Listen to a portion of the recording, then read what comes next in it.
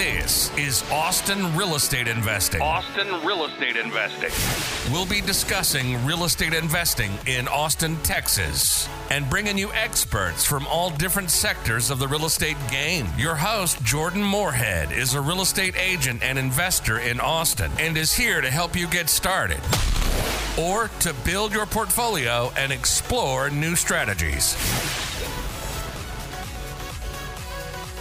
Hi, this is Jordan Moorhead. This is Austin Real Estate Investing, and today we have Dan Lukowitz here with us. Dan is all about commercial real estate, and he's going to tell us his experience investing in commercial real estate in the Austin area and also brokering commercial real estate in the Austin area. Hey, Dan, how are you? Hey, I'm doing great. Thank you so much for having me on. Really appreciate it. It's going to be a lot of fun. Glad we could have you on here. So real quick, before we get started, could you tell our guests who you are and how you're involved with real estate investing? Yeah, sure. So I'm a husband. I'm a father. I'm a real estate investor. I'm a broker. I'm just a passionate guy who loves what I do and loves the people that I work with and loves commercial real estate, entrepreneurship, business. I'm just somebody who likes to add value and have fun doing it. Awesome. And, real quick, I know we talked about this a little bit before we got started, but why should people look at Austin? Why invest in Austin right now? Really good question. And we can talk about this more globally or specifically as the show goes on, but Austin's a great market. I think there are a lot of great markets across the country, and there are a lot of great markets in Texas. I happen to like Austin because of, some of the myself particularly, some of the conferences or some of the events that are in Austin, whether they're healthcare events or real estate events. I remember in 2016 being in Austin with, I was invited by Keller Williams to be there and hear Gary Keller speak. And just to see the, tens of thousands of professionals who come to the city, that breeds commerce, vacation rentals. There's just an explosion. I've got two partners that are going to be here in Detroit with me in a couple of weeks that both live in Austin. And just to see their businesses explode and to speak with them about their particular deals and their residences. And these are guys who invest all over the world. But to see that and to see how things are really booming in Austin, it's exciting. And it's definitely a market that I want to spend more time in. Yeah, I think it goes for a lot of people. A lot of people want to spend more time in Austin and absolutely have more sitting in Austin. It's going to grow and rents are going to go up and the prices are going to go up. It's a great place to own. It's a great place to hang out, like you said. Yeah. And companies think that as well, right? Our good friend Elon Musk is moving into Texas, right? I mean, when you see, and similar things happen with Detroit, with Dan Gilbert, Quicken Loans, Rocket, IPO, Ally, Bank of America, Fifth Third Bank, all these big companies. When big companies come into a city, what people don't realize is a fascinating fact. Typically for every one white collar job that's brought to a city, there's at least 4 other blue collar jobs that are created. So when you bring in a corporation that, Tesla has blue and white collar, we're not going to discriminate, right? Mm-hmm. We don't care what color you are. But when a company like Tesla comes in, all those white collar jobs, that number of jobs, it's not just that number. It's all the trickle down. It's all the ancillary services. It's all the commerce. It's all the rentals, the vacation rentals, the dry cleaning, the restaurants, all that stuff. So that's a big precursor to see what's going to happen next. So if you thought Austin was hot, wait till it turns on fire. Yeah. And I think that you're exactly right there. And that is something so many people forget about. When this Tesla comes into town, that one job creates so many more. So, if you say, hey, they're hiring 1,000 people over here, in reality, that's probably 5,000 jobs created. It is. And what's fascinating from a broker's perspective is I look at certain, what we call flyover states, maybe Iowa, where I think there are great markets in Iowa. Why? Because I work with the developers that build the hospitals in certain markets. And I know that they're building there because the hospital system wants them there and because of the TIFs and the tax credits and the abatements. So the fact of the matter is, when you're looking at real estate especially from a commercial perspective, it matters less about the things that people care about, that the regular residential people care about or regular consumers care about, and more about the general demographics, the commerce in the area. Is there a Tesla coming in? Is there a Quicken Loans or Rocket Mortgage that's bringing tens of thousands of jobs into the city? Is there a hospital system that's building dozens of locations and wants those locations there? So you really have to look at a macro perspective. And I think that if you look at Austin, the microeconomics and the micro perspective, they make sense. The macro makes even more sense. And people aren't even focusing on that so much. Oh, yeah, absolutely. So real quick, Dan, Obviously, you're involved in real estate on a really broad scale. What initially attracted you to real estate investing, and why are you involved trying to help others do the same thing? That's a really great question. I would say that what attracted me initially was back in 2005, I helped to start a business called Disability Made Easy, LLC, barrier-free home modification company. So we're contracted out to make homes handicap accessible for people that had illness, injury, different types of difficulties. We contracted with the individuals. We had a lot of relationship with the hospitals, with the service providers, social workers, case managers, et cetera, et cetera. I'll never forget this. I'm the sales and marketing guy back then, 15, 17 years ago, going out on a trip with our project manager. We had a nice trip, and he's a construction guy. So we get to a site and I see this property and I say, man, this thing is totally functionally obsolete. And he says, wait a minute, Dan. We get out of the van, the work van, takes out his graph paper. 45 seconds, he sketches a brand new front elevation. And to be able to see something that was a piece of property that was worth money, right? It's sticks and bricks, it's land. It's functional to a certain extent, but it's really functionally obsolete. And to see that ability, that uncanny ability in the contractor's mind to take that and turn it into something that's functional, that makes sense, and that works for the new application, I'll never forget that moment. And fast forward a few years later, when it was time for me to buy my first home in the middle of the recession, I had an opportunity to buy a home that was ready to go, right? Totally turnkey. And I just felt like I was overpaying, which in hindsight, I would have been probably worth double, right? But what I ended up doing was I went a couple blocks over, I contacted a bank because I knew they owned a property on the street, same exact house, but it had popcorn ceiling and it had black strobe lights in that basement, and it had, everything was outdated and the layout of the kitchen was messed up. Bought it for $81,000 cash from the bank, renovated the entire property. Not myself, I hired each thing out, but I told each contractor, I said, please, I'm going to give you a little extra money. I'm going to be annoying. I'm going to hang out on the job site a couple times a week. I want you to teach me what you're doing. So I did that. And my friends all said to me, Dan, what are you going to do when you finish your home? Like, as a joke, I said, I'll buy another one. And before I finished, I bought another one. I bought 4 more. I reached out to a friend in Florida, a very good friend of mine, went to a tax auction. We bought a bunch there, renovating, flipping, investing over and over and over again. I'm probably 100 houses later. And, I haven't flipped houses in years, but the point is that experience in that vehicle, getting out and seeing something and watching it be converted, you fast forward that, I've got so many iterations of things that are similar, like buying a home in Detroit that's built in the 1930s, beautiful Tudor, all brick, gorgeous home, big round, thresholds and all that. And then buying that and refinishing the floors and putting in a new kitchen and changing the layout and taking the boiler system out and putting forced air, et cetera, et cetera. I love that idea of taking something and adding value. And even though I don't really flip many homes anymore, that concept of taking something that has inherent value and then doing a value add, whatever that is, that's something that drives my business in every aspect to this day. That's awesome. Yeah, no, I love doing that exact same thing. I think similar to you, if I ran into a new home that I was looking to buy for myself, I would almost be turned off. I don't want something that's fixed up and perfect. I want to be able to, for one, make it what I like, but also add a lot of value to it. And that's always worked very well for me. So listen, the struggle is real. I feel the same way. I'm now selling my second house hacked home, 6 or 8 years later from that one. And we're buying another one in Birmingham. And same thing. I was like, man, I told my wife, I was like, I can't buy this house. It's the first house I've ever bought that doesn't need a total gut job. And she's like, it's okay. We're buying it under value. She's very smart as well. We're buying it under value. And then guess what happened on Sunday, the day before we're supposed to close? We had a big flood in the basement. So there's going to be a value add opportunity there. And I convinced her to be able to put brand new hardwood and change some things upstairs. So there's going to be a value add component there. And I'm with you. Like anytime the Warren Buffett model is buy things under value, increase net worth on the purchase. And I don't care if that's silver, gold, Bitcoin, commercial properties, or your own residence, or a company for that matter. If you can buy something under value, you have immediately increased your net worth day one. Yeah. Yeah, and you have so much more control when you do that too. I think it's the only way to invest in real estate is to buy stuff under value some way or another. There's lots of ways to do it, but absolutely. You're right. You're right. And we need more people that think like you, that have that mentality. In fact, you should probably, work with us and teach on our course, because a lot of investors, they say, hey, I bought this. Look at the cash flow. Look at the returns. And they get lost in those numbers. And I say, look at the negative equity. Doesn't that bother you?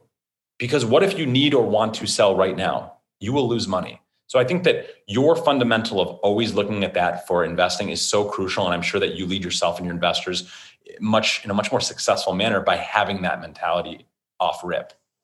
Yeah, I think it's just hard for people to understand that you don't have to do everything yourself. And just because you don't know all of the components of rehabbing houses or apartment buildings or commercial buildings or whatever it is, that's okay. Maybe you haven't done it just quite yet, but you could find a partner that has, or find a contractor that has, and really just make your life a lot easier in that respect. Absolutely. No question about it. You don't have to know everything. That's a big lesson for me. We talked a little bit about this before we got started too. Could you tell us about a bad deal you've seen, or just give some advice on how to avoid a bad deal? I know you're a broker, you teach people how to invest in real estate. You've obviously done a lot of it yourself. I'm sure you've run into some stuff where you'd say, hey, don't do this. Have you wanted to be part of GoBundance, the tribe of millionaires, but just haven't hit that millionaire status yet? Well, now you can, not even being a millionaire, by joining our new program, GoBundance Emerge. My name's Jamie Gruber, creator of GoBundance Emerge and member of the GoBundance community. And now you can join. GoBundance.com/emerge, GoBundance.com/emerge. Use code Jordan for $100 off this 12-week goal-setting program and mastermind that'll propel you to being a whole life millionaire. Sure. So I'm the first to admit mistake. I'm going to secondly talk about a bad deal I got into years ago when I was stupid, but now I don't do bad deals, right? But I'm going to talk about that, but I'm also going to talk about, as a broker, bad deals I've seen and how I've helped people get out of bad deals. So I guess we'll go in that. We'll do number 2 first. So as a broker, I've seen a lot of bad deals, and a lot of sellers, unfortunately, come to me after they bought a bad deal. So first of all, disclaimer, if you're out there as an investor and you're about to buy a bad deal, reach out to Dan. I'll help you out, and I'll make sure to help you make that bad deal into a good deal, or help you to find a good deal. Now, if you've already bought a bad deal, there are ways that you can turn a bad deal into a good deal, especially in net lease, with things like the blend and extend, or things like, doing some type of value add on the property, or, raising rents, things like that, adding tenants, et cetera, et cetera. Now, a particular bad deal that comes to my mind is probably one of the first deals I underwrote as a broker in the net lease space. I specialize pretty much exclusively, at least myself. My team has other specializations, but I specialize exclusively in net lease, single tenant and multi-tenant net lease investments all over the country, including a lot in Texas. Real quick, before you go any further, for our listeners that don't know what that is, can you explain single tenant net lease? Yeah, absolutely. So a single tenant net lease is just like it sounds. Single tenant, that's one tenant. Net lease. So what's in that name? Net lease. That means that the lease terms have a rental amount that is net to the investor, right? So in contradistinction to multifamily, where you have a gross income, right? Maybe it's $125,000 in a very small building, or a year annually. And I've got a Wendy's that's on single tenant net lease, $125,000 of rent.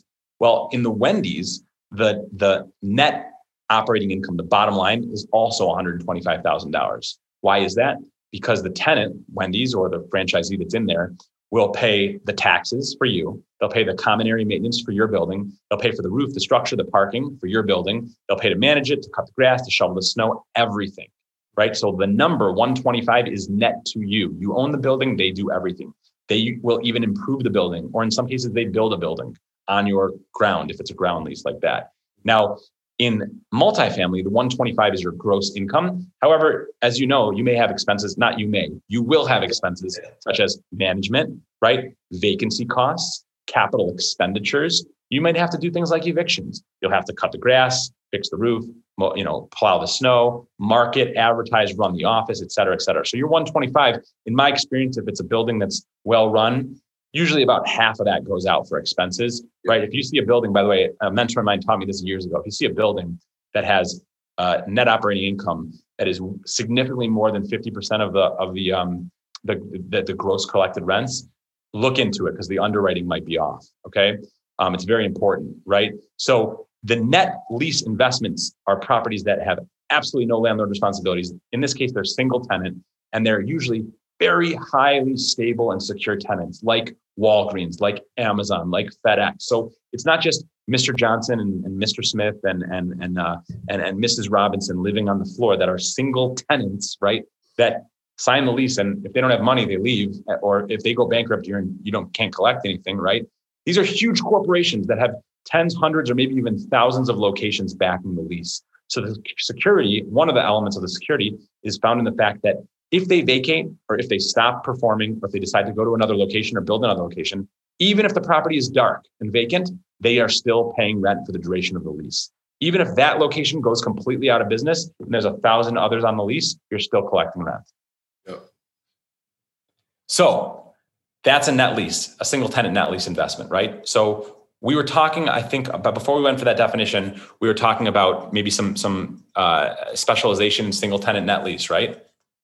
Single tenant net lease, and then ways you've seen to get out of a bad deal or really avoid a so bad one of my first deals that I was working on in single tenant net lease was a PetSmart. Okay, famous tenant. A lot of credit issues. Sorry if you own a PetSmart out there, but they bought Chewy.com, which may or may not have been a good acquisition. They were loaded up with debt. At the time, their credit status went down to like CCC negative or something like that, which is basically junk bond status. Yeah. So I had a seller out of state. He owned 15 properties, so he's got some worth, right? Made all his money in self-storage, but he bought this from a broker 2 or 3 years before, and he wanted me to sell it. And unfortunately, it was worth significantly less than he paid for it, despite cap rates going down, despite the market being hot and hot and hot, because there was what we call a wrinkle in the lease, okay? A wrinkle in the lease means exactly what it sounds like. It's a metaphor, right? Somebody was signing the lease, and when they signed it, they didn't undo the little wrinkle on the paper and see that there was something written in there that wasn't good. It's a kind of a cute little term, right? Mm-hmm. So in that wrinkle, there was what's called a co-tenancy clause. A co-tenancy clause says, in this example, that if the anchor tenant, I think it was a Lowe's or Home Depot, if they go dark, if they vacate, if they move, immediately PetSmart is entitled to a 50% rent reduction. Okay, 50%. So instead of paying $300,000 annually in rent or something like that, you're going to get $150,000. So think about it. If you own a PetSmart in Austin, and my client owns a PetSmart in, somewhere in Detroit, Michigan, or around Detroit, Michigan, and yours doesn't have that wrinkle in the lease, that co-tenancy clause that my guy didn't recognize, or his broker didn't show him, I should say, right? Your property is going to be worth way more than my client's property. Why? Because my client's property, it could potentially have a 50% reduction in rent, okay? Whereas yours is going to be at the full rent. So that was a bad deal. Now, how do we get him out of that? We talk to him, we educate him. We tell him, well, hey, I know you want to re-tenant this, but re-tenanting it is going to mean taking this, 30 or 40,000 square foot box, I think it was around 30,000, and cutting it up, because very few tenants want that kind of size right now. That's one option. We gave him a whole analysis of what it would cost to cut it up and then lease it out and re-tenant it and this and that and the other, right? And he decided, he made an educated decision that he didn't want to do that it would be better to sell it and take a small loss than go through all that trouble as an absentee owner. So that's a great example of a bad deal. And I helped the client work through that, okay? Now, an example of a bad deal that I was in, and this is a great example for you. I bought a lot of single family homes in and around Detroit. And at a certain point, my emotions got the best of me, because I saw that moving my business from the suburbs into the city, I was able to buy 5, 6, 7, 8, 10 houses for the same price of one in the suburbs. And this was before Detroit was like a sexy place to invest. Most of my colleagues at the time thought that Detroit was a 4-letter word, okay? Now they're kicking themselves and they're investing only in Detroit, but it is what it is. So we're talking back 15, 16, 17, 18, around then. So I bought a lot of properties in a specific area because I knew that I could flip them after renovating them, put a tenant in, flip them to a guy locally or girl locally, or a guy or girl overseas, make a lot of money. However, I also recognized that at that time I was leaving corporate America and I was going into real estate full time. And I really wanted to have a big rental portfolio right away to replace all of my income as a business development executive. So I bought a lot of properties. And when you're buying in Detroit, $50, $100, $200,000 will buy you a lot of properties. Mm-hmm. So I bought properties. I made the mistake. This is very interesting. I made the mistake of buying a lot of properties during the winter. Okay. So you might think that that was a mistake because of winterization, but I'll tell you that's never a mistake. Why? Because number one, these properties don't have furnaces in them. They don't have hot water heaters in them. And you're lucky if the copper plumbing is still there. So I'm not worried about that. However, there's one thing in the city of Detroit that doesn't exist during the winter that exists during the summer. Do you know what that is? No, I'm not. I would have thought. Gang members and drug dealers doing business in the streets. Okay. So when it's raining or snowing or it's cold, they're inside. However, once it's air conditioning season and they don't have air conditioning, they're outside, they're slinging, they're doing whatever they're doing. And the true colors of a neighborhood come out, in my opinion. Most people don't talk about this, but this is the legit truth. The true colors of a neighborhood come out when the residents are on the porches or out in the streets. During the winter, it looks like paradise, and then it starts getting warmer, and guess what happens? Drug busts, houses getting broken into, violence, crime, et cetera, et cetera. So the bad deal I got into was I bought, I think, 5 properties on one street. I figured I'll just buy the block and build it up. And I did well on a lot of them, but I didn't do so well on 2.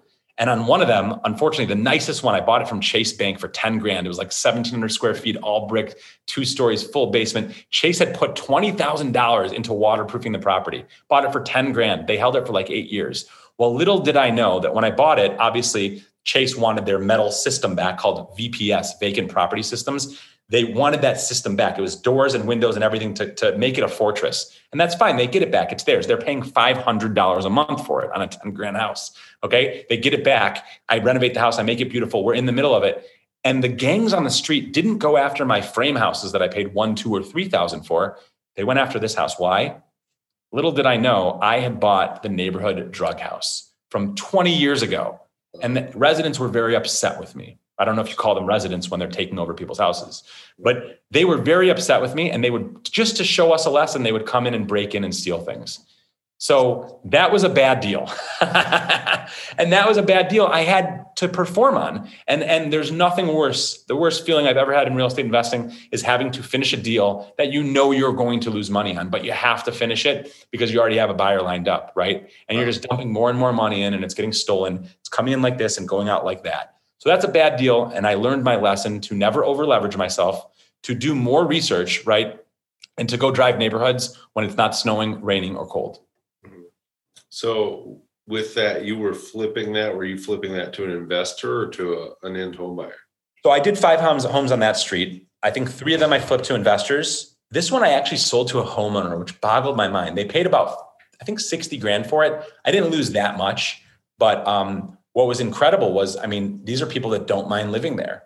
And I think maybe once a family moved in, it would have been better because the neighbors had more sympathy rather than, someone like me who's going there and profiting on their drug house. So that one, I didn't lose that much money. However, there's 1 or 2 others that I literally just packaged with other properties and gave them away because I didn't want to lose my life. I didn't want to be there being the active investor and enter commercial real estate brokerage, right? That's why I became a commercial real estate brokerage, was that street in Detroit, because I can make way more money than any of my best flips in my career on one deal, sitting in my office or at the beach, talking to people that were educated and had a lot of money, high net worth individuals. And I actually was able to build my brand, right? And be successful and be safe and provide a future for my family. Awesome. No, that's a good story. I think, and I've never told that before in public. Well, it's not like people are going to hear this or anything. So I hope you're wrong. No, people absolutely hear this and let's do it. I think you see this trend with so many real estate investors. They start with the cheapest, easiest thing they can get, whether it's apartments or houses or commercial, whatever you're looking at. Everybody's starting with the cheapest things. They say, hey, I want the lowest price of entry, and I think I'm going to make the most money off of that. But then after a while, they learn, hey, that it's cheap for a reason. Yeah, and the opportunity is way greater. Like, I'm buying single family homes for a couple grand and putting a couple grand into them and selling them for 30, 40, 50, 60 grand. But why not buy a 300 unit, right, for a couple $1 million and put $1 million in it and flip it for a multi-million-dollar profit? Like, and it's one roof or maybe a few, 1 or a few boilers, 1 or a few, electrical and plumbing systems. And it's smart. And guess what? The competition in the single tenant, in the single family flipping business right now, there's so much competition because the barrier to entry is lower. In the 300 plus unit multifamily, few players in the space, a lot more money. So I would agree with you completely. Absolutely. And I think, here in Austin, for example, we get lots of people that come to us and want to buy rental houses. And of course, Austin it's not cheap. There's not $100,000 houses laying around. Within an hour of Austin, there is. So people start to say, hey, I want that house up there in Killeen, right by Fort Hood. Yes. That house over in Temple. And what you typically find even there is, as you get out, these areas are less desirable, that things are cheaper. There's a reason houses are $400,000 to $500,000 in Austin. But can I give you a good example about Austin in that regard? Yep. One of my colleagues is out there. He's going to be here in a couple of weeks. Mm-hmm. And, we have an accountability call every week. I love it. It's amazing. So we're talking and he's like, yeah, I'm going to sell my condo in Austin. He was here in Detroit maybe a month ago. We were talking about it, whether or not he should. And he's made so much money on that condo. And, he could keep renting it out. No CapEx expenses put into it, very high rent. But his point was like, look, what's my opportunity cost of the money and of the time? And he realized that he was just going to take that money out, cash out. He could have maybe made more money by holding it 6 months, a year, 10 years. He could have had a great ROI. But let me ask you something. How great in Detroit, I can get 30% ROIs, right? All day long. Maybe now it's a little bit less, but that's cash on cash, unlevered. But what's 30% of 50 grand is not that much. What if I can get a 15% ROI on $10 million, right?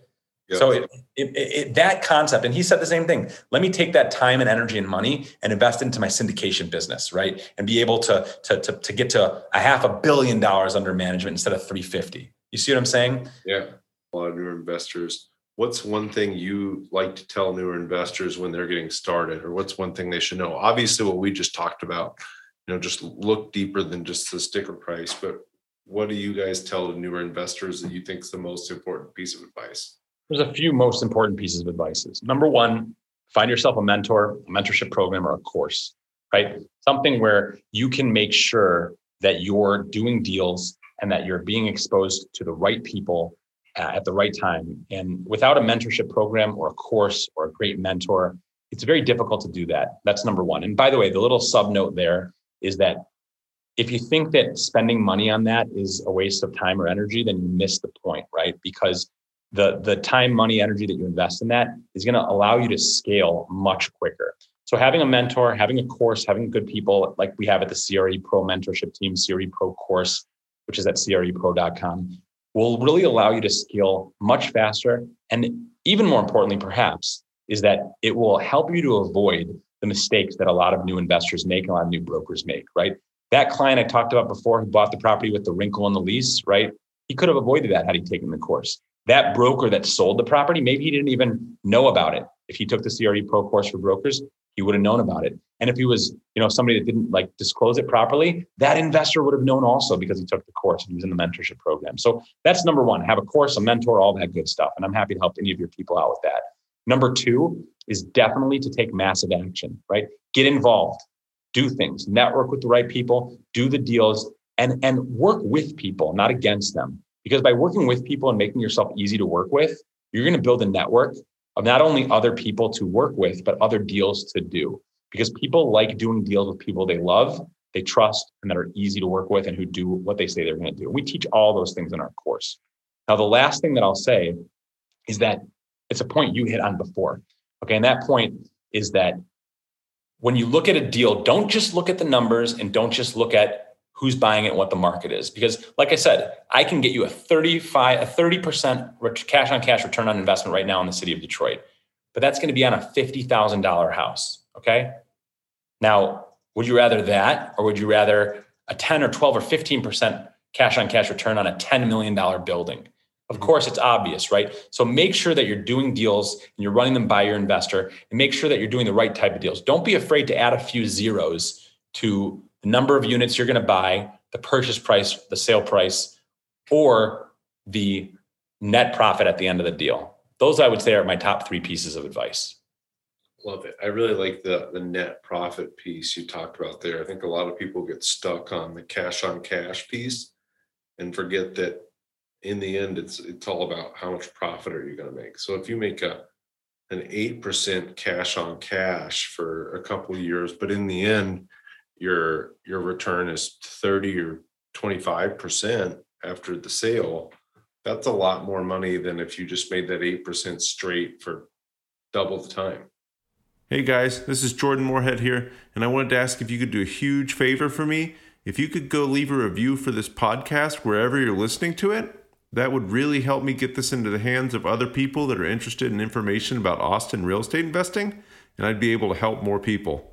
Thanks, guys. Yeah, 100%. Well, not 100%, but yeah, you're absolutely right. And it's important to, I think a lot of people just don't realize that, and they need that tutelage, and they need that training, they need that guidance. And what we found is that it didn't exist on on a format agnostic and brand agnostic platform until we built the CRE Pro course. And we built it because people wanted it. So, if you want something in commercial real estate or investing or business entrepreneurship, whatever, reach out to good people. They'll build it for you.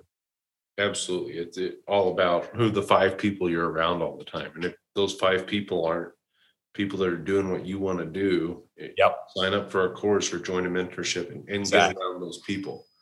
When I was a lot younger, I don't know if anybody watching this will be familiar with this group, but there was a group that was called Quickstar.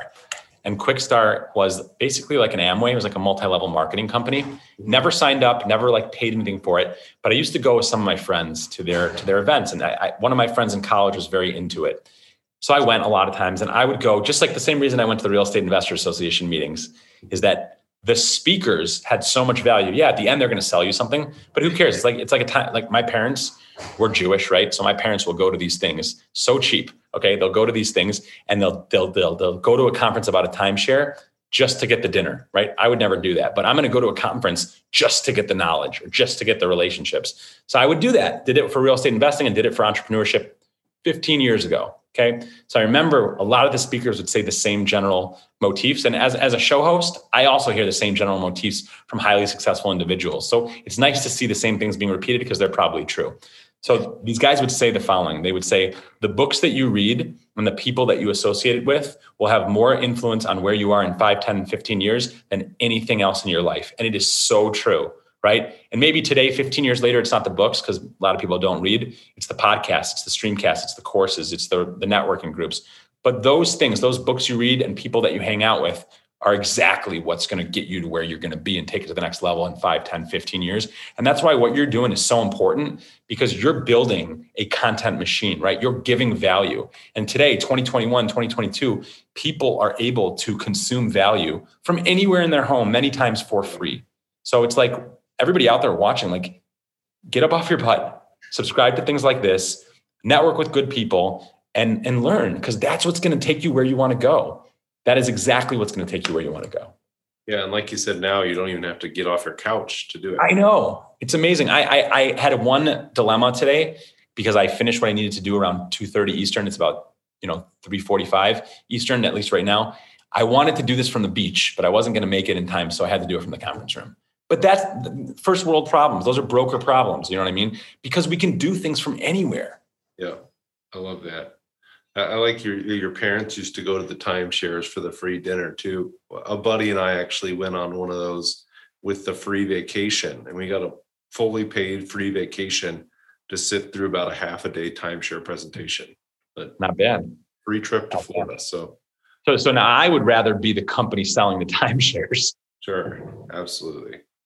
Because clearly it's worth it for them to invest in their marketing. That's another fundamental lesson in our business is that your marketing dollars are your best dollars. In fact, my marketing, the things I'm willing to pay for to get business is insane. Why? Because the business is so valuable. That's why I give out value for free because I will get business in return. And I'm sure the same goes for you. Oh yeah. We talked about books just a second there ago, but do you have a favorite business or mindset book that you like to recommend to people who actually do like to read? So let me ask you a qualifying question. What specific asset type and what type of business, psychology or business information are you looking for? I'll answer however you want. So just mindset, how to get in that right mindset to understand all the stuff that we're talking about, or really just building a business.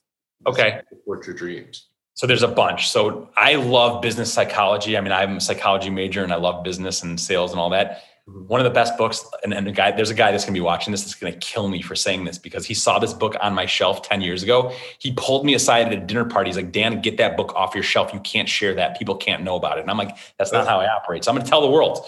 And I do all the time. It's called Influence, the Psychology of Persuasion by Cialdini. I think it's Robert Cialdini. Really great book. I've heard he has other great books as well, but it's all about principles of sales psychology, like the contrast principle, the reciprocity principle, things like that. Excellent book for anyone in sales, marketing, or real estate. Definitely love that. I love, in terms of what we've been talking about, I love a book, and this is good for your audience probably. It's called Multifamily Millions by Dave Lindahl. And that book, it's a Thin Blue Book. Yeah, you've read it. Everybody has.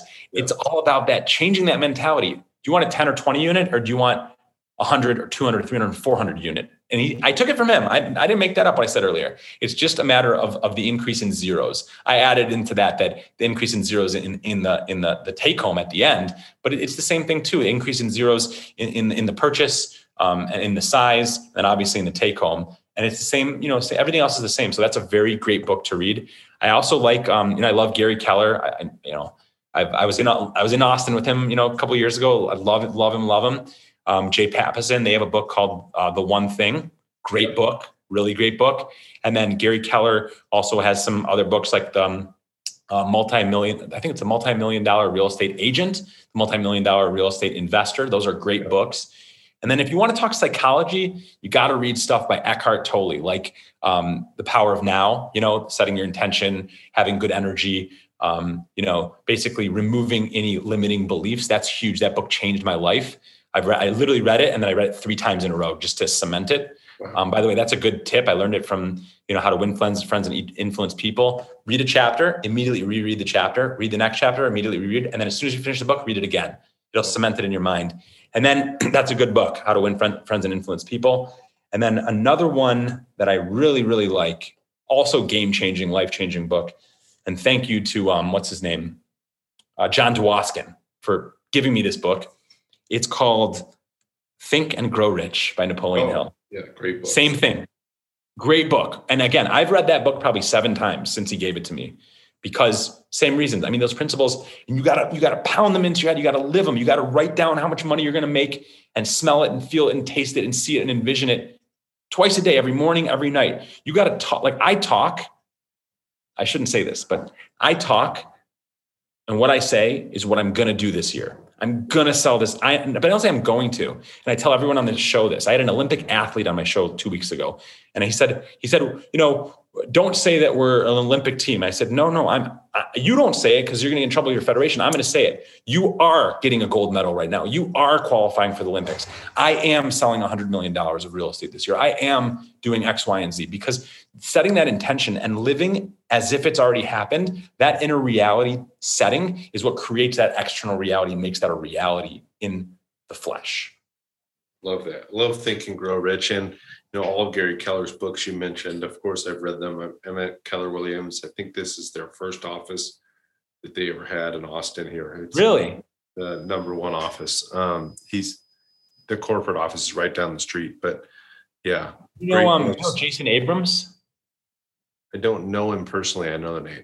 So he's a friend of mine here from Michigan, but he's now Gary's right-hand man. He just dropped everything. He had like a luxury real estate company, literally about 500 feet from where I am right now. And then he dropped it all. And I wouldn't say he dropped it all. He probably ported it, but he's Gary's, right-hand man out there. And man, they're doing great things.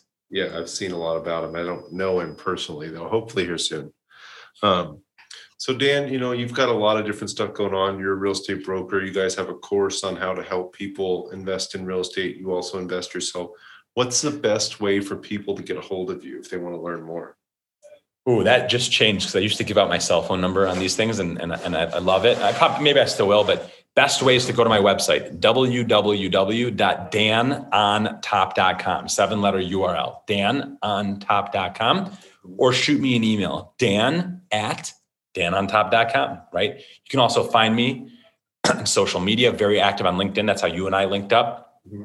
And if there's any way that I can add value, shoot me an email, go to my website, www.creprocourse.com. Reach out to my partner, Zach Rasinger. Also, he's available, Zach@creprocourse.com. That's Zach@creprocourse.com. Check out our website. Go to my website, danontop.com. Reach out to me, email dan@danontop.com, or find me on social. Shoot me a DM. I mean, I'm happy to add value and work with great people in any way that I can. So please, by all means, reach out, and I'm just here to help. Absolutely. And we'll have all that in the show notes, guys. Awesome. So everybody will be able to reach out to Dan and learn more about their courses and what he's doing. Dan, last question here. What is your favorite restaurant in Austin? Oh, for sure. It's Max's Wine Dive. I love that. I think it might be temporary closed right now because of what's going on in the world. But I remember being with all the great people at KW down in Austin. And then one of the nights we went to Max's Wine Dive, and it was just like the pairings of the wine and the food together. I'll never forget this. I don't even know. I wish I remember the guy's name. I have to look it up in my notes. This was 5-6 years ago. We sat there and there were guys from all over the world, right? Crazy real estate investors, super successful. And we sat down and, I think I was a little late to dinner or whatever, but we all sat down. We're having a great time. They're bringing out the food with the wine, and in the corners, there's the stations, this food with that wine. And the guy sat down, he was from Hawaii. He had like a software company for real estate or something like that, which obviously that'll explain his next move. He ordered like a $5,000 bottle of wine. And I'm a wine guy, but I'm like just calling a spade. I'm like a $10, $20, $30, $50, $60 bottle of wine guy, right? Maybe 70 if we're out. But like to taste a bottle of wine like that was like literally specifically for this food. And then to watch these guys like sip it and enjoy it and talk about it. I mean, yeah, it seemed a little bit over the top, but it was also cool to just see the same level of refinement he had with his SaaS company and with real estate investing. He had the same thing for everything in life. So to me, like I'm talking about it, man, and I'm smiling inside because what a great city, what a great restaurant, and what a great time there. Yeah, you'll have to come on down next time it's open. Oh, heck yeah. Let's do it. With or without Max's Wine Dive, we're going to hang out in person. I'll bring Zach and Ben and all the guys from Austin. We'll have a great time. Let's do it. Well, hey, Dan, I appreciate you coming on here today. And again, anybody that wants to reach out to Dan, it's danontop.com or it's Dan Lukowitz anywhere on social media, and he'll get back to you right away. Awesome. Yeah. Thank you so much. Really appreciate it. This was a lot of fun. Yeah. Thank you. You have a great day.